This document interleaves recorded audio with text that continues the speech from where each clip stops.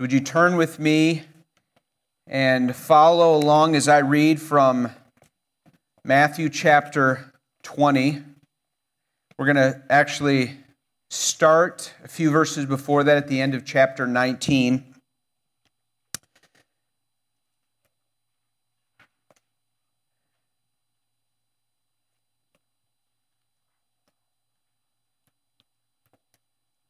Then Peter, this is verse 27 of 19. Then Peter said in reply, "See, we have left everything and followed you. What then will we have?" And Jesus said to them, "Truly I say to you, in the new world, when the Son of Man will sit on his glorious throne, you who have followed me will sit. Who has left houses or brothers or sisters or father or mother or children or lands for my name's sake will receive 100-fold and will inherit eternal life. But many who are first will be last, and the last first. For the kingdom of heaven is like a master of a house who went out early in the morning to hire laborers for his vineyard. After agreeing with the laborers for a denarius a day, he sent them into his vineyard, and going out about the third hour, he saw others standing idly in the marketplace, and to them he said, "You go into the vineyard too, and whatever is right I will give you." So they went, going out again about the 6th hour, and the 9th hour, he did the same. And about the 11th hour, he went out and found others standing. And he said to them, "Why? Because no one has hired us." And so he said to them, "You go into the vineyard too." And when evening came, the owner of the vineyard said to his foreman, "Call the laborers and pay them their wages, beginning with the last up to the first." And when those hired about the 11th hour came, each of them received a denarius. Now, when those hired first came, they thought they would receive more. And on receiving it, they grumbled at the master of the house, saying, "These last worked only 1 hour, and you have made them equal to us, who have borne the burden of the day and the scorching heat." But he replied to one of them, "Friend, I am doing you no wrong. Did you not agree with me for a denarius? Take what belongs to you and go. I choose to give to this last worker as I give to you. Am I not allowed to do what I choose with what belongs to me? Or do you begrudge my generosity?" So the last will be first, and the first last. Let's pause. Let's bow our heads and close our eyes, and let's talk to our Father through the Lord Jesus Christ. Father, we come. I pray that our hearts wouldn't be stony or hardened as we listen to the parable. I pray that we would not be like those first laborers who grumble and complain, thinking they're better because they worked all day, thinking that they are owed to you, God.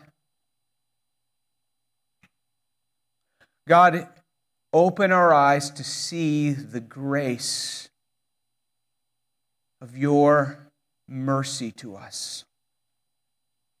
Oh, Father, I pray that you'd give me your power to preach your word, and give this congregation your power to hear your word and to change us. I pray that we would see the gospel rightly. We would see Jesus rightly. We would see our sin rightly. We would see our ways rightly. We would see what you have for us rightly. Oh God, this morning, comfort the brokenhearted and lift up those who are weak and give them strength. Would you purify those who are really encouraged right now in you and strengthen them even more and keep them humble and happy in you? God, I pray this morning that you would be with this flock and this congregation. I pray for those that are here visiting who are not yet of you, but you surely are calling them to you, and maybe even today. Would you minister? Would you change them, change us? Oh, Father, we surely need you to give what we cannot give. I need you to give me what I cannot give on my own. I do pray that you would make this time really valuable to our souls, to our faith, to our hope in you, our trust, our fight against sin, our purpose as fathers and mothers and as disciples of Jesus and as laborers or students or whatever role that you put us in this life. I pray that we would have our lives shaped by the grace of God. I pray that you would so seal in our heart that you always are right in all things, and that you are in control and sovereign in all things, and you are gloriously generous in all things. I pray that we would bow our hearts to you each day, and this morning I pray that you would specially feed us. I pray that you would be with the young children in this church, whether it be in this service or next, or not here this morning. I pray for those that are watching on the live stream in this morning, in this service or next. And I pray that you would minister to them, help them. And I pray that you would very soon, by your grace and through your providential work in this country, in this state, you would allow us to all gather together again as one very soon, if it be your will. But thank you that because it's not your will, it's still really good. And you're being really generous to us this morning and really merciful. I pray that you'd be with our leaders, both in our county or town, our police officers, our hospital workers, our city officials. I pray that you would be with our governor and our state officials. I pray that you'd be with Congress, Senate, President, the elections coming. I pray that you'd be and give mercy to our nation who are so confused and so far from you as a whole. Grant us repentance. It is because of our lack of faithfulness that this world has suffered and this country has suffered so. But we thank you that you hear the cries of repentant people, and so we confess our sins to you and we ask that you would have mercy on us. I pray that we would be specific in the confessions of our sin as you forgiveness that you restore through the blood of Jesus Christ. God, I pray that you'd be with McPhail Fossies who are continuing to adjust to Cameroon, and I pray that you'd give them a good Lord's Day today. I pray that you'd be with David Livingston in India and the church in southern India. I pray that you would minister to their body this day. Now help us now as we engage in this text. Do above and beyond all that we could even ask or think in this morning. In Jesus' name, amen.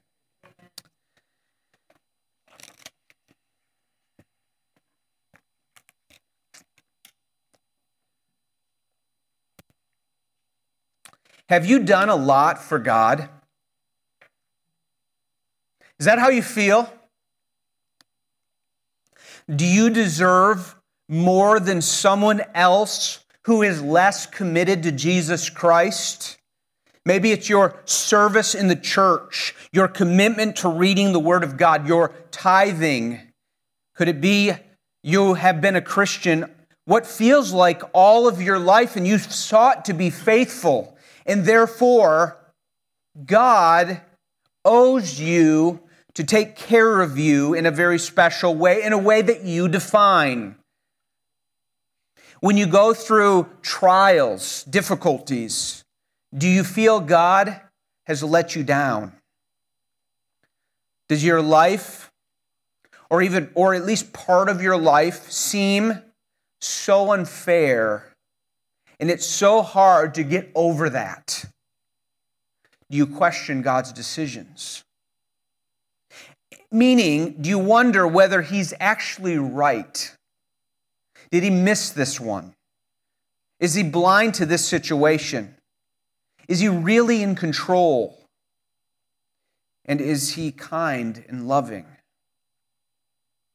Well, I just read this story, starting with Peter, who's given up everything to follow Jesus, as he responds to Jesus saying, how hard is it for a rich man to enter the kingdom of God? And the rich young ruler could not follow Jesus because he could not abandon his wealth. He was too in love with his wealth to trust Jesus.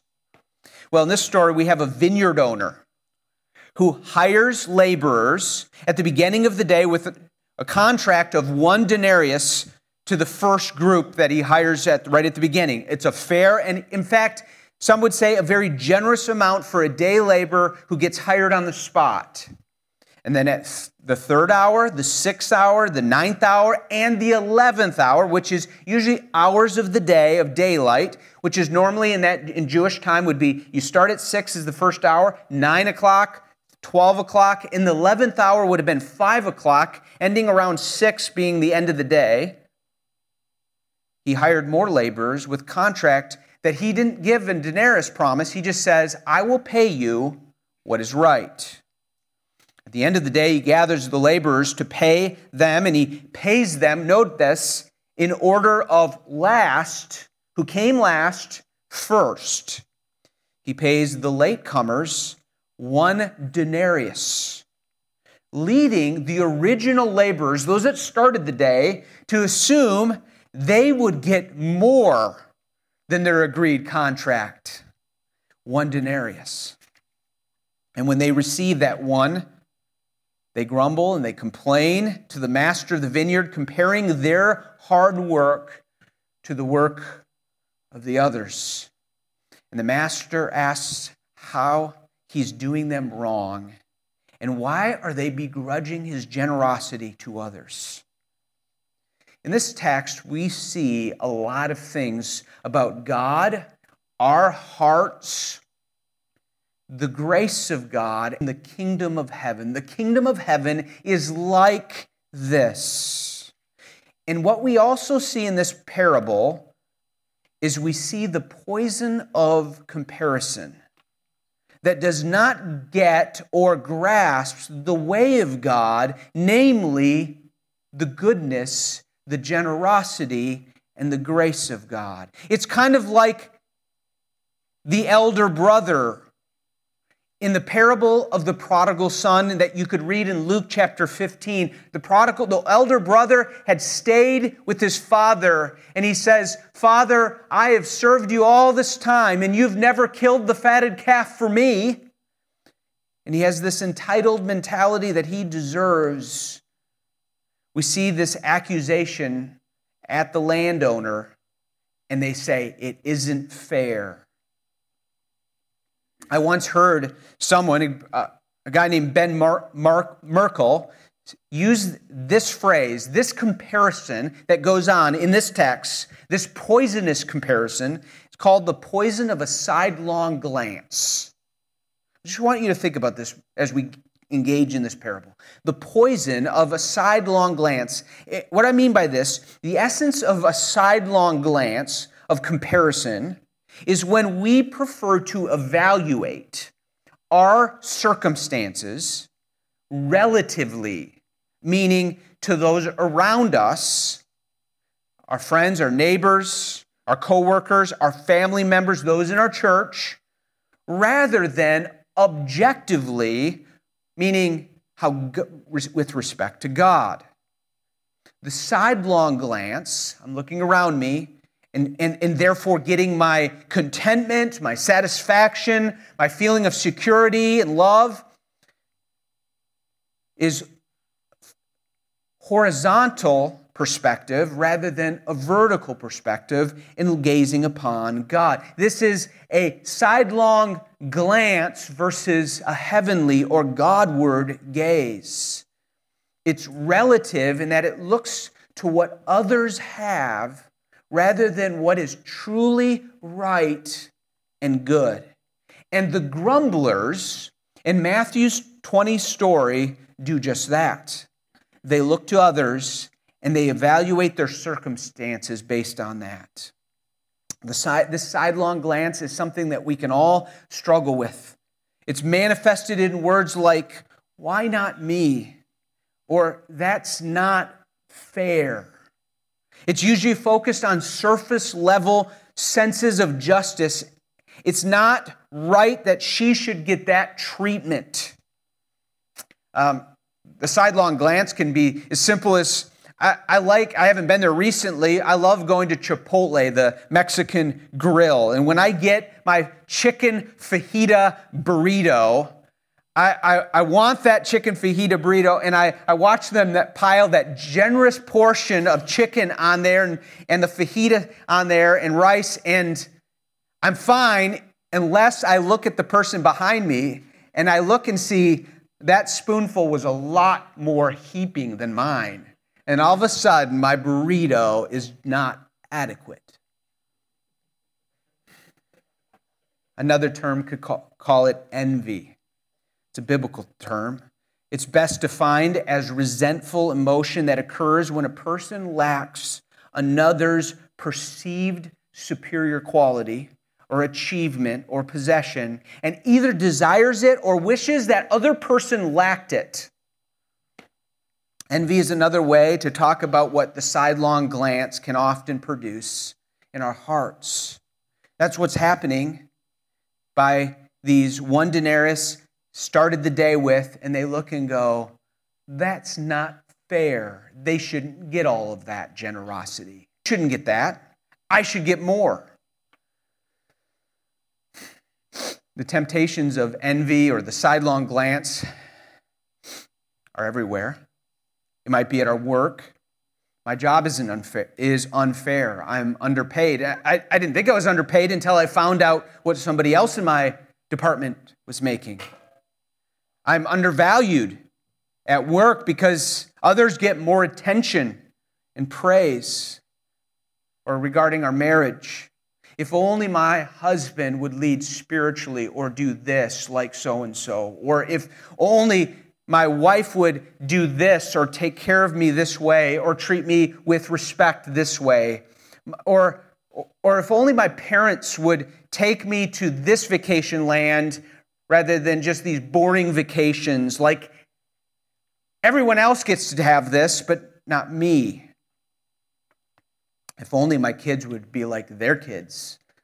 If only they had kids like mine.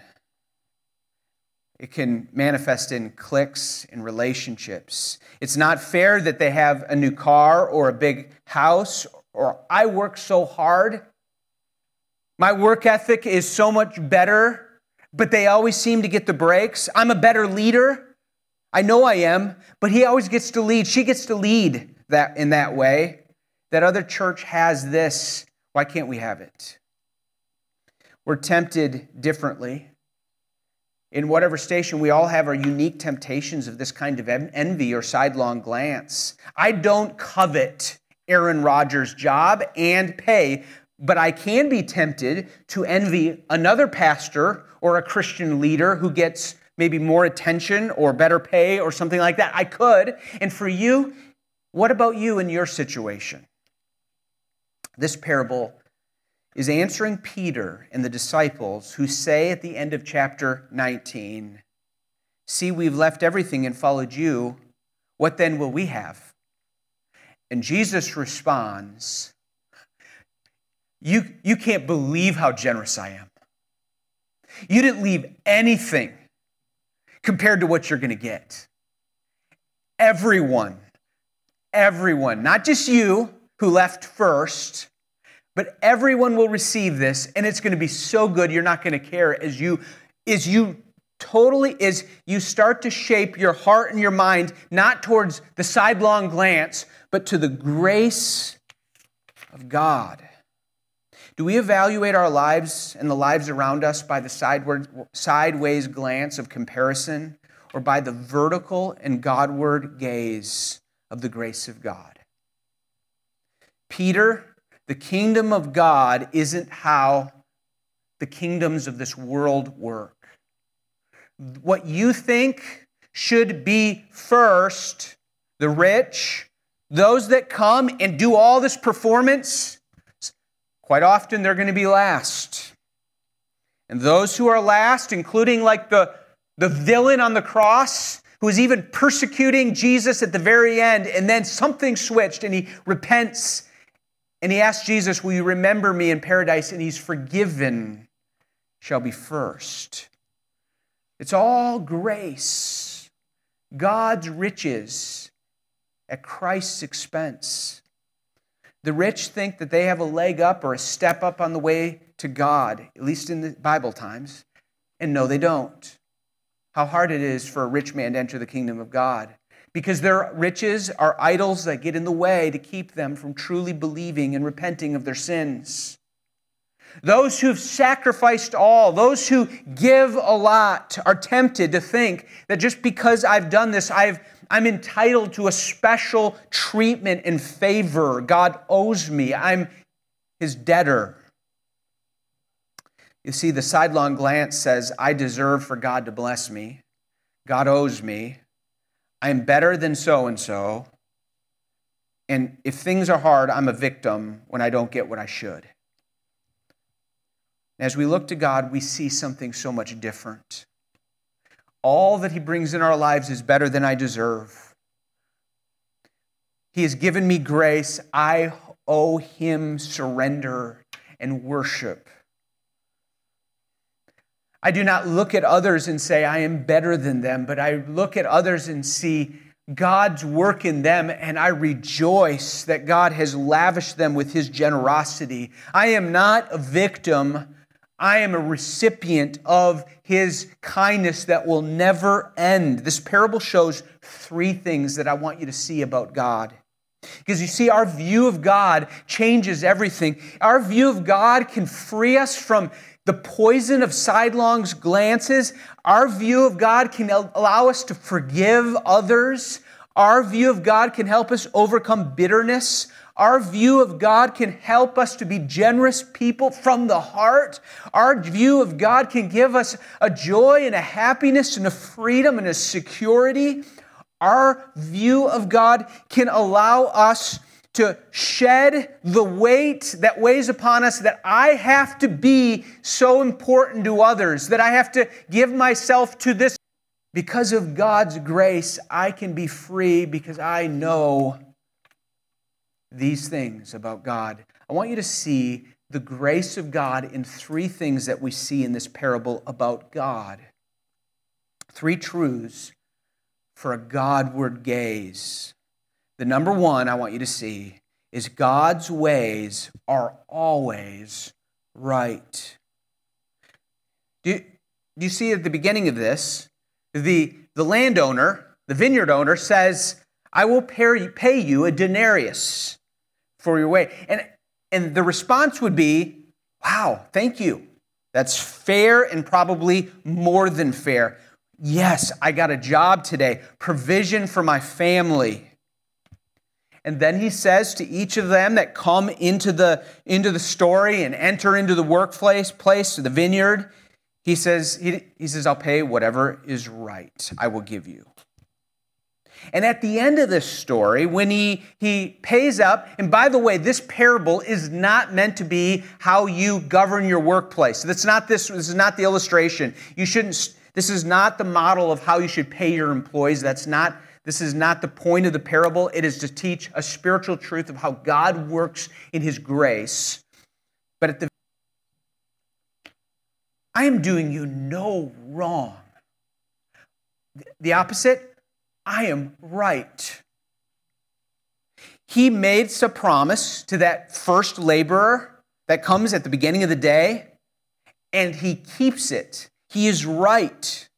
Now, the story is not to illustrate that those who come at the beginning and come to God's grace, that God makes a wager and you earn God's favor. That's not the point of this parable. But the point of this parable is to illustrate, first of all, that God is always right.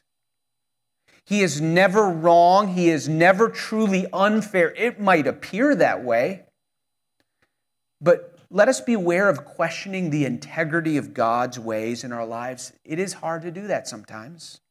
The circumstances that come into our lives, the painful relationships, painful situations into our lives, the deaths of loved ones, the difficulties that we experience, the trials could make us question, is God right? He is always right. I pray that God's word would fill you with an understanding and ability. I pray that He would give you the faith, because we need God's faith, the gift of faith to believe Him. I love Deuteronomy 32 says, I will proclaim the name of the Lord, ascribe greatness to our God, the rock. His work is perfect, for all His ways are justice, a God of faithfulness and without sin. Just and upright is He. Nebuchadnezzar says in Daniel chapter 4, I praise and extol the King of heaven, for all His works are right and His ways are just. And those that are true believers come to grow into a conviction of faith. They see it with their eyes. They taste and see that God is good. But then there's going to be times where in faith we have to trust that God is right. Because sometimes we don't understand, and we're put in that position where we have to trust. Oh, brothers and sisters, Faith Church, here is the good news that all of us have received. And if you're here and you've not received it, well, we have prayed for you, and we believe that you're here because God is drawing you to accept this very gift of grace and God's rightness. Romans 3 says this, all have sinned and fallen short of God's glory. That means what's right for us is to receive the payment for our sins, the wages for our sins, which is death. That's what's right in one sense. That's what just is. The just punishment for our rebellion and not giving God glory is death. But that's not how the story goes or finishes.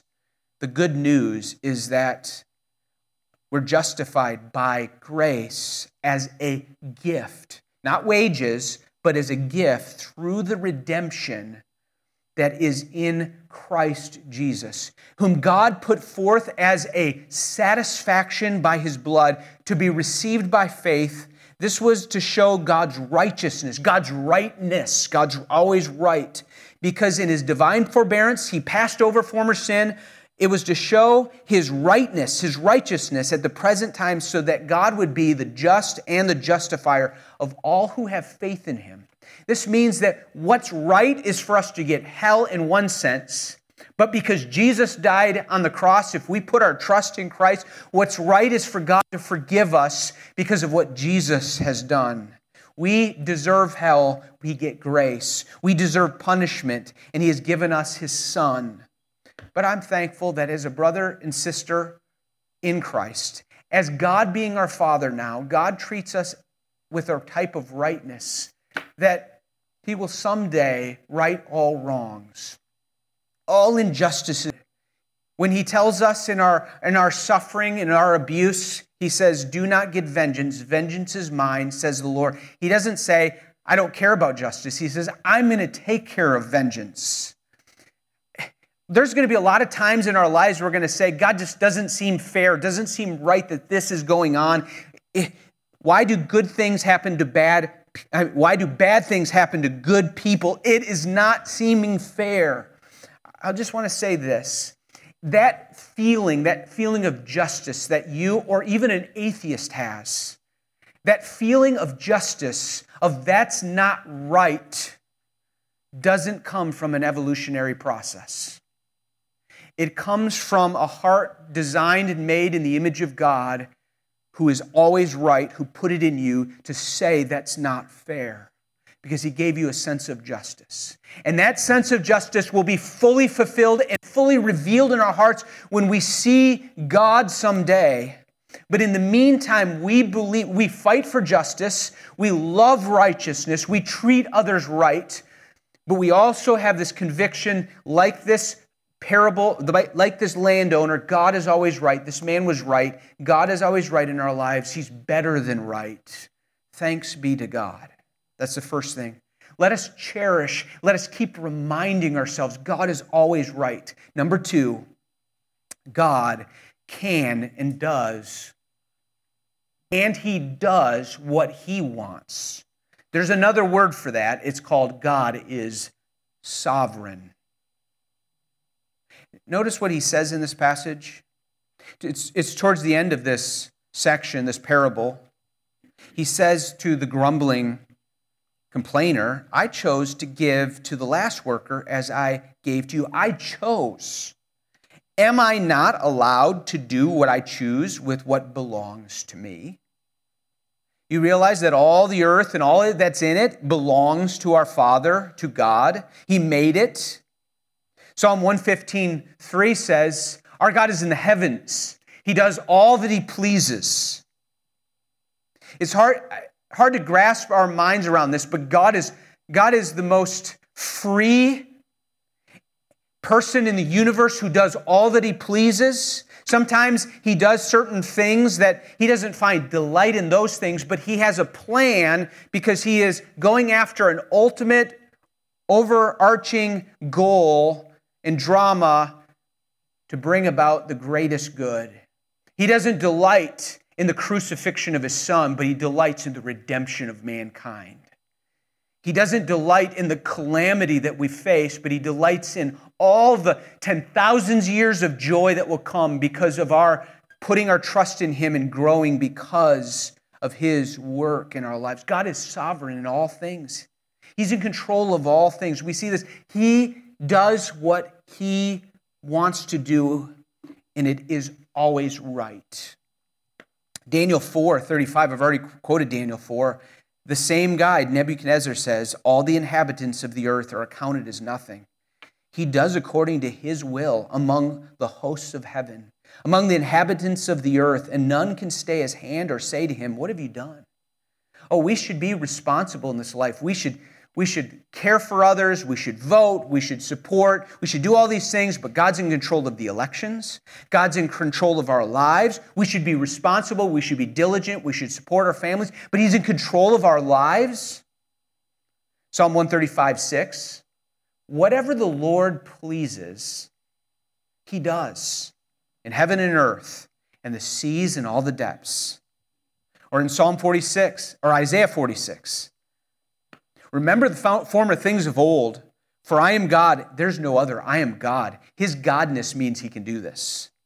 I declare the end from the beginning, from ancient times, things not yet done, saying, my counsel, what I decide, will stand, and I will accomplish all my purposes.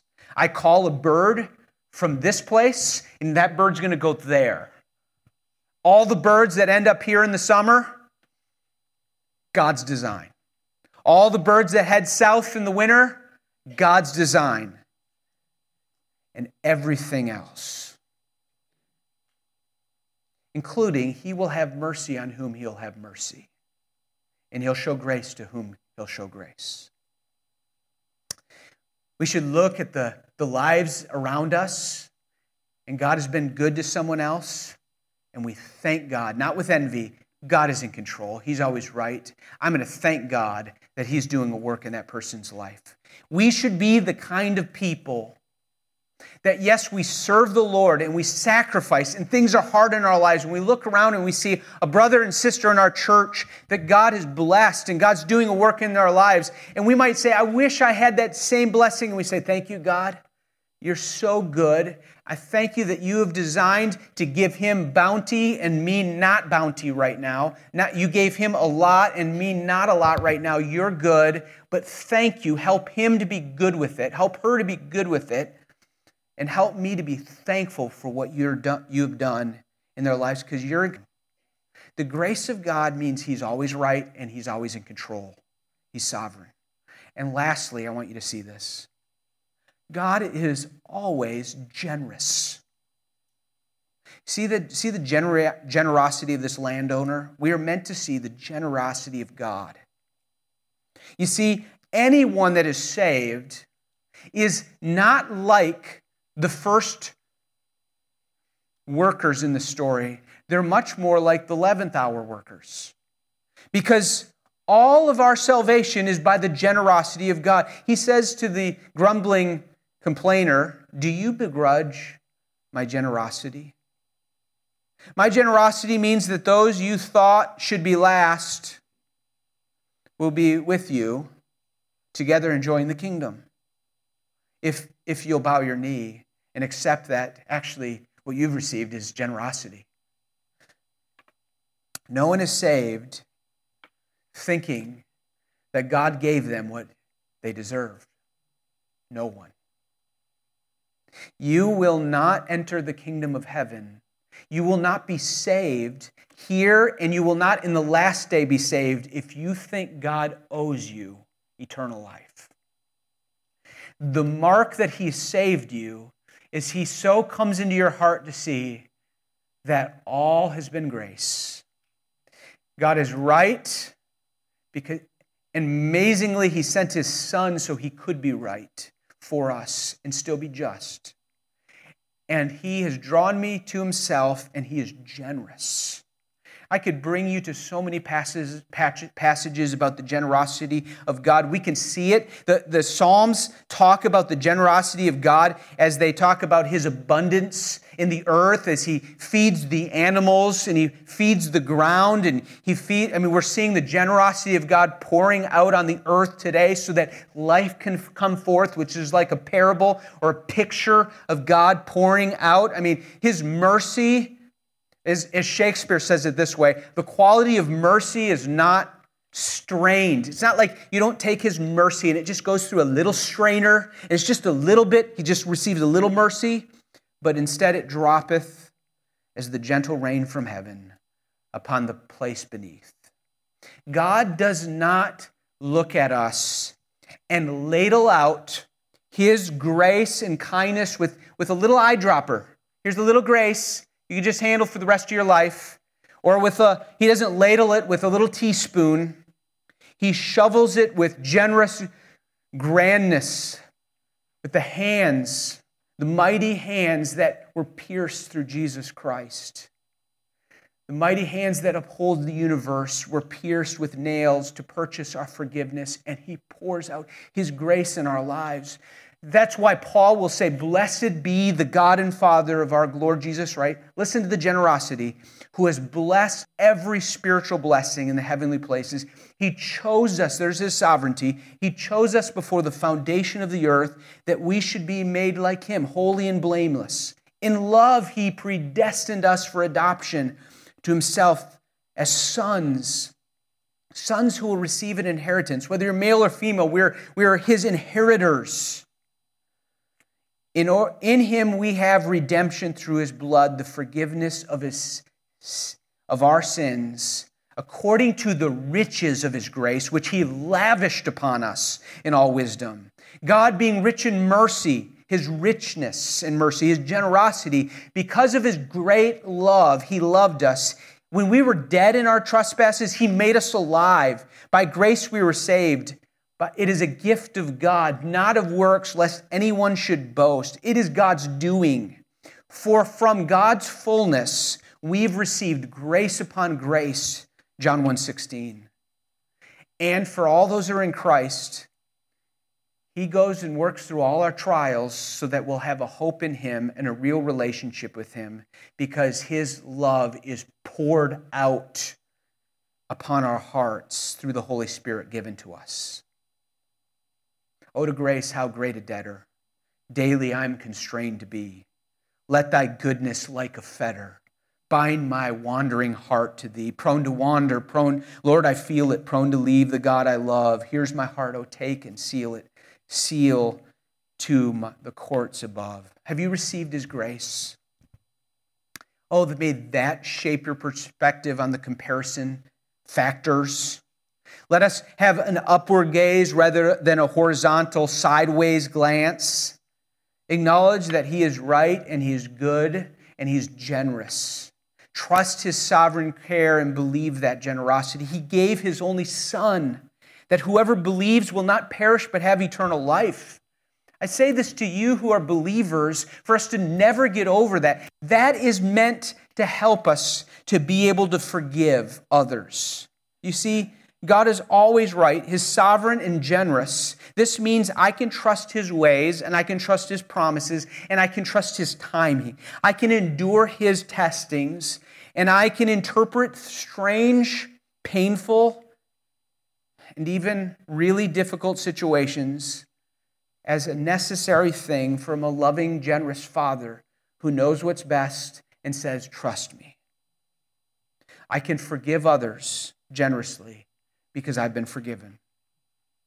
I can give sacrificially to others because God doesn't ever stop giving to me.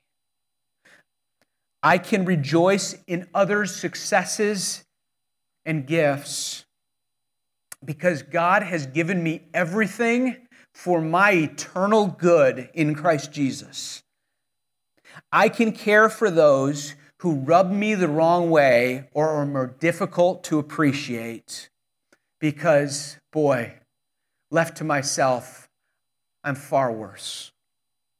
God gave His Son for us. God broke through my rebellion and yours. God turned my dead heart into life.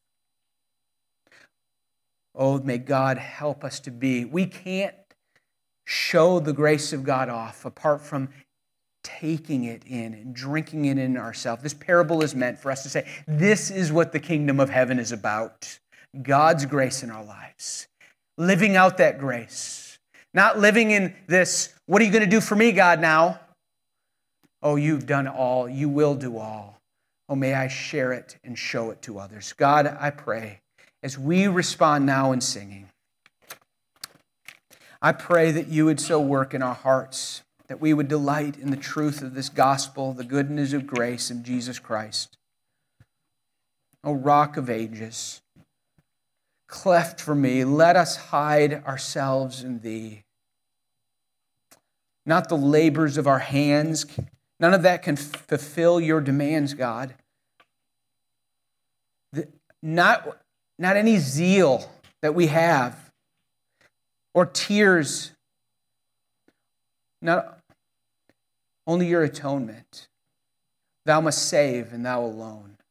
Oh God, I pray that we would respond with gratitude, with worship in response as we sing this song. In Jesus' name, amen. Let's stand.